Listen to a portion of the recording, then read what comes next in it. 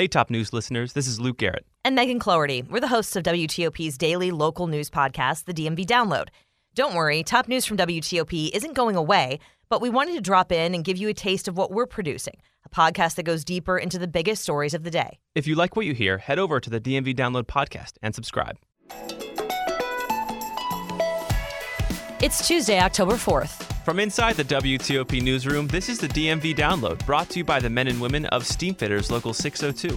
Get an estimate and learn more at steamfitters-602.org. Today, we revisit the case of Giles Warwick, known as the Potomac River Rapist, who's charged with killing 28-year-old intern Christine Mirzayan in 1998.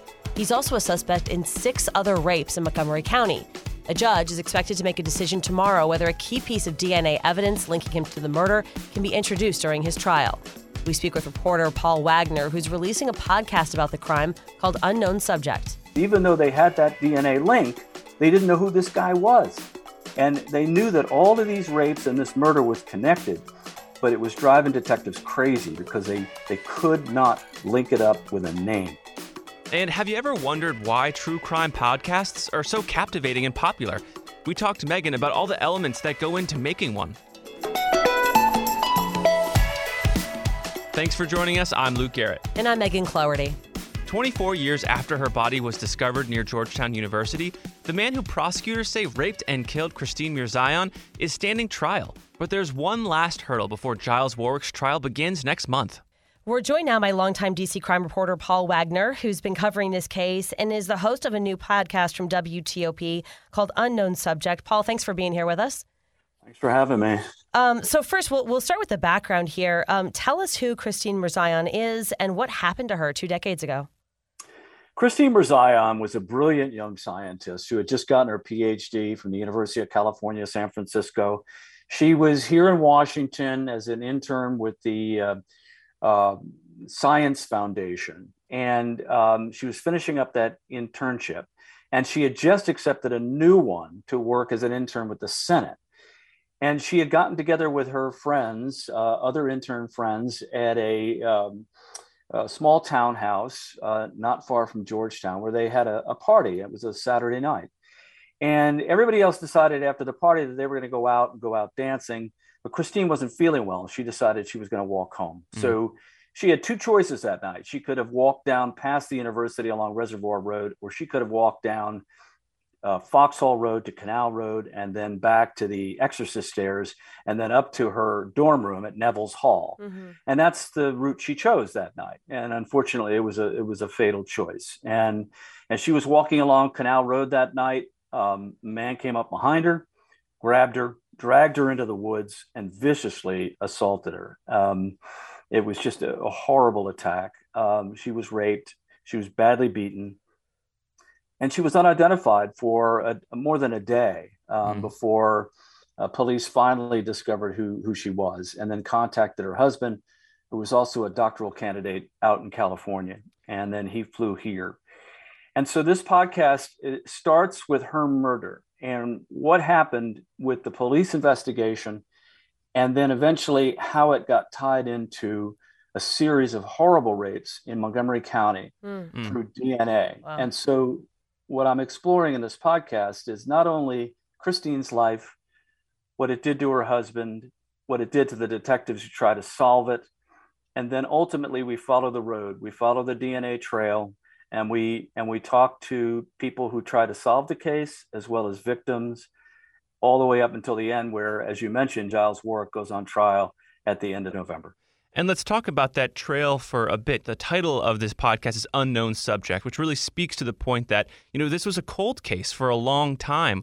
Why was it so hard for, investigators to really, find Giles Warwick, a couple years ago?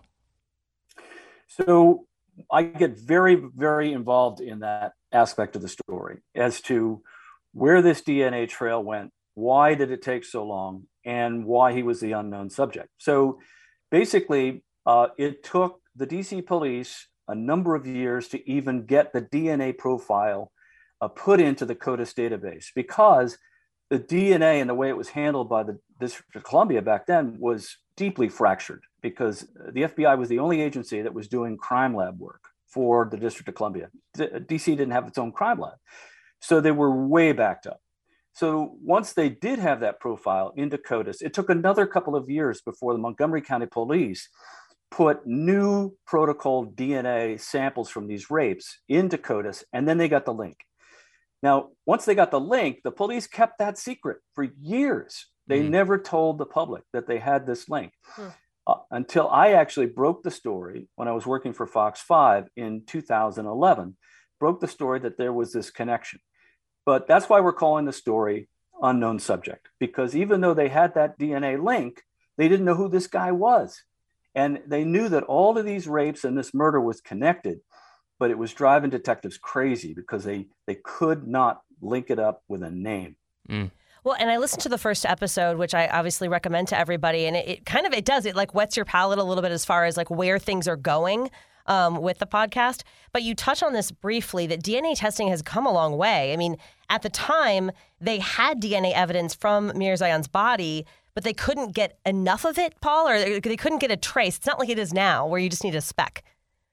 Right. Well, back then, Megan, in 1998, you needed a large sample just to get a DNA profile. Today, you can get a DNA from a headband, from somebody's sweat. You can get it from, just touch DNA. Right. But that wasn't like that back then. But that wasn't the issue. The issue was the district did not have its own crime lab. And so everything went on the back burner. Everything went on a shelf until the FBI could get to it.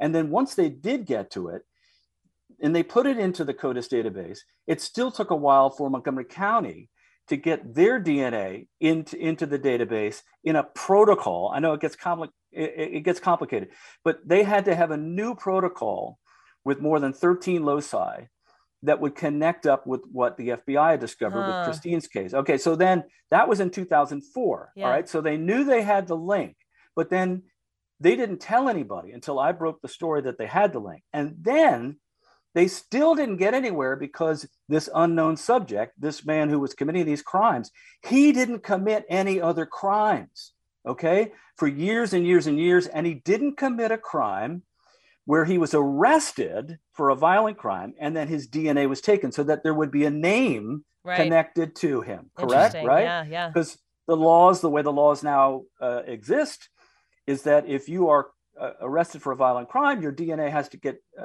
your DNA is taken and then put it into the database. But he never committed one of those crimes. Okay, so he went unknown for more than 2 decades.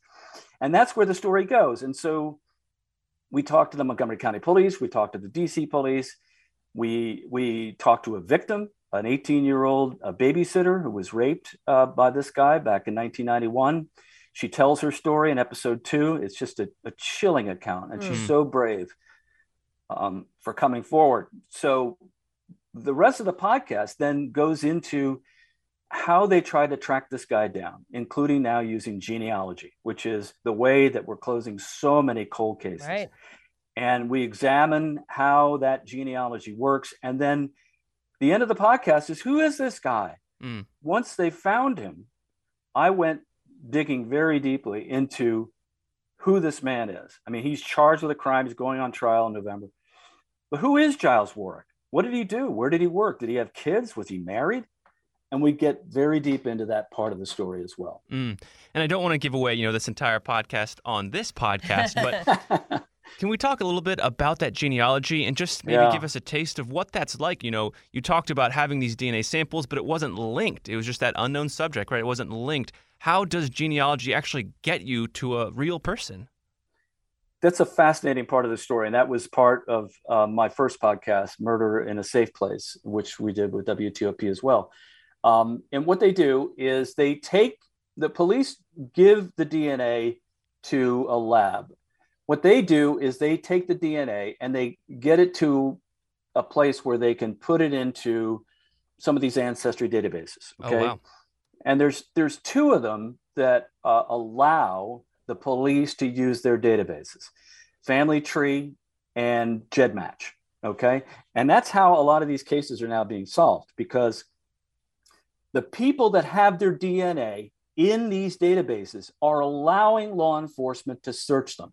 They have given the company permission to allow law enforcement to get in there and take a look. Okay. And so that's how this is happening. That's how these cold cases are being solved. And so you have an expert, like a guy named Steve Smogoreski in Montgomery County. He's a police officer, a bike cop, who had just had this knack of going down rabbit holes and going and searching genealogy sites and searching through records. And basically what happens is when you have someone that you're trying to find, if a relative has put DNA into one of those databases, you get a hit back. Okay. Sometimes it's really deep hit, like, third or fourth cousins. And then it could take years to try and track them down. But sometimes you could get a first cousin or even a relative, a close relative. And before you know it, bang, you have a very good idea on who you may be looking for. And you get that family tree and it all comes together. And that's how we explore it in this podcast. And we take people down this road and we explain exactly how all that works and how Steve does his work. I interviewed Steve for this podcast and he explains how he does his work. And basically what happened is they found a link between this alleged killer's father in Prince George's County and him. And they were to definitively link the two together. And that's how they were able to finally come to a point where they believed they had found the person they'd been looking for over 2 decades. So Warwick is from this area, or just his father is from this area? Warwick is from Prince George's County. He grew up in Fort Washington. He went to high school there. He then fathered a child, and then he had a minor life of crime, getting in trouble quite a lot.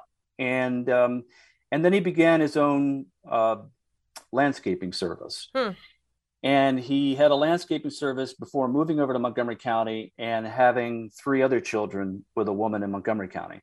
But one of the interesting parts of the story is that he then got a job as a construction supervisor in Montgomery County, a job that paid him very well. He lived a very nice life, had a lovely home up in Frederick County, had, as I said, children. Wow. And made a very nice living working for this Rockville construction company and living under the radar. And because he was never charged with any other crime in which his DNA was taken, that's why he was the unknown subject for all these years, until this Montgomery County police officer dug deep into the ancestry and made this link. And that's how they finally found him.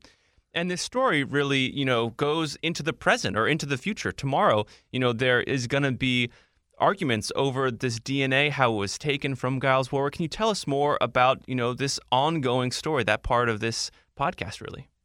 Yeah, one of the benefits to having the podcast come out when it did is that as the case wound its way through the court system, the U.S. Attorney's Office was dropping more and more information and giving us records and giving us information. We now have transcripts of what Giles Warwick told police the night he gave up his DNA down in Conway, South Carolina, when they went and knocked on his door, and the transcript that the conversation that he had with the detectives the day he was arrested.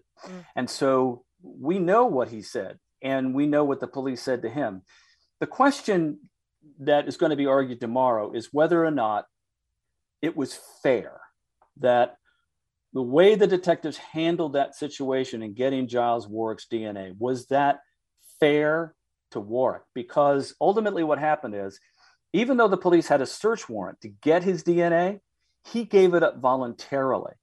And the question was whether or not he was coerced into giving it up, or did he give it up voluntarily? And so his defense attorney wants the DNA sample that was given that night thrown out. So they're going to argue those motions tomorrow, and we'll see what happens. That is a key piece of evidence, though, Paul. Correct me if I'm wrong. I mean, the DNA in this case is huge. And I have a follow-up question is, were they wearing body cameras at the time when they went in? Do you expect that to be part of the hearing tomorrow, to see that video?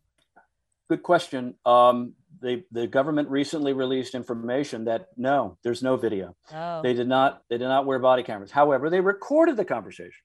So it was audio recorded. And so that's how we know how it was handled and what was said. And then it was just a couple of weeks ago that the lead detective in the case, Todd Williams, he was questioned extensively on the stand about how he handled that situation. So all of that is now in the public record, and the defense attorney was able to cross-examine him. And so tomorrow, the U.S. Attorney's Office and Giles Warwick's attorney will argue in court as to whether or not they can go forward with this. So it could be a momentous and interesting decision. And Paul, you've covered a lot of stories, over the past years here in D.C. What stands out about this case? This is a classic case of a whodunit, of a murder that horrified people in that area. A beautiful young intern who was just on her way to doing all sorts of great things in the world of science. And she gets brutally murdered as she's walking home from a party in what should have been a safe part of the city. But then the story is the cops never gave up. They just kept after it, right? And part of the story here is I interviewed the original lead detective in the murder. His name is Dean Comby. And I interview Joe Madonna, who is the original lead detective in the rapes in Montgomery County. And they talk about how hard it was to try and solve these cases. They never solved them themselves. And they're so pleased, of course, that the case has been solved now. But this story is a story about not only what happened to the victims' families, the detectives who try to solve it, and then ultimately, this is the story that has an ending, that we can finally say, yes, this works. The cops don't give up. They use a new tool that so many are using now, going into ancestry databases, finding these people who have gone undercover for all these years, and then filing charges. And so it's a full circle story. Well, and Luke, and this really speaks to Paul's sources. I mean, having worked in D.C. for so long, having access to these retired officers who worked the case to start with, I mean, digging up all of that information. And then the listeners get to hear it just as this case is beginning. So you have a chance to listen to this podcast before the actual trial starts. It's really good timing and such a fascinating case. Paul, thank you so much for your time today. Yeah, thank you guys for having me. And I'd love to get feedback from anybody that might be listening to your wonderful podcast, the DMV Download. You guys are doing a wonderful job. It sounds fantastic. And anybody that's listening, please send some feedback on what you think about the podcast. I'd love to hear it. Awesome. Surely will. Paul Wagner, thanks so much. Appreciate it. All right, you guys. Thank you for having me. And after the break, I ask Megan, who's an award-winning true crime podcast creator herself, about what it's like creating a podcast that's so dark. Backed by the experience of its hardworking members, Steamfitters Local 602 is ready to take on your next commercial, heating, cooling, HVAC, or refrigeration project. Steamfitters Local 602 adds value to our community through its partnerships with local contractors and building owners, all while keeping the focus on improving the lives of its members and their families throughout the DMV. For work that's on time and on budget, go to steamfitters-602.org to schedule your next project. That's steamfitters-602.org. Steamfitters Local 602. Changing lives. Thanks for listening to the DMV Download. If you like this show, give us 5 stars and leave us a review on Apple Podcast. We love hearing from you guys, and your reviews really do help other listeners find this, our area's only in-depth daily local news podcast. And thank you for making us a part of your day.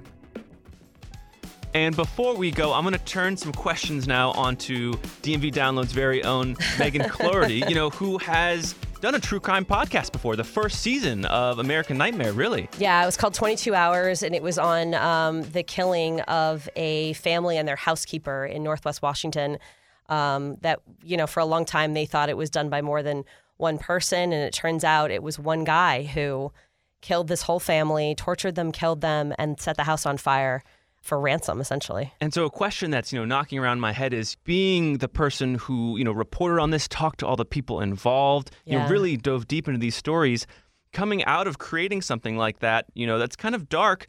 How does that affect your, thoughts on humanity, thoughts on our world, thoughts on our community? I don't know. It's a big question, but it's just after listening to them, I'm caught with that question. Yeah, because Paul, Luke was saying right after we interviewed Paul, how can you kind of continue with your day, right? Yeah. I mean, that was really your takeaway. You report on these horrible things, and then you're supposed to just kind of continue like nothing happened.